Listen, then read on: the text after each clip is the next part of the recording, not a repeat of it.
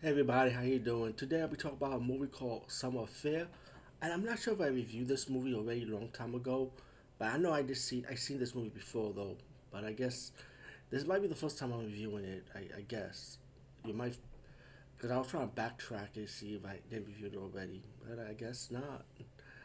But anyway, Summer Affair was from 1978. It's a TV movie and has Linda Blair in it. Of course, Linda Blair from the very first Exorcist movie, and the movie's about Linda Blair's character and her family adopted their cousin Julia because her family had a car accident. And as the movie progressed, you start noticing strange things about Julia, that she's pretty shy, you know, and strange things are happening around with Julia being around. Later, Linda Blair's character ended up finding out that her cousin could be possibly practicing witchcraft, and her parents didn't want to believe her. Julia's kind of seducing her dad. Her friends and family's getting hurt by Julia, and it's up to Elizabeth's character to try and stop her pretty much. Um, Once we get towards the last act of the movie, you find out the big reveal, spoiler, that Julia is not really the cousin that Linda Blair's character knew about.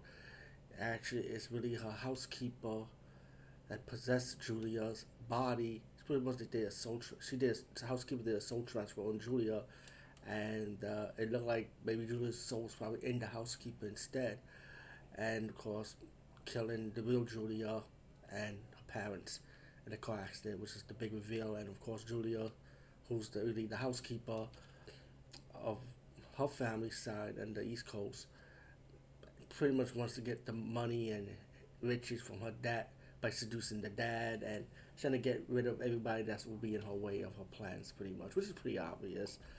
But I thought this movie was good. It was super enjoyable. I really liked it. Good acting. I really liked when they played Julia, the villain. Um, Linda Blair is Linda Blair as usual, you know.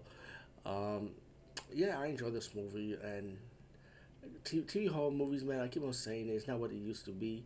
Back in the day, we used to have a slew of them. They were super entertaining, and this was one of the entertaining ones. Anyway, check this movie out if you could. Anyway, over and out.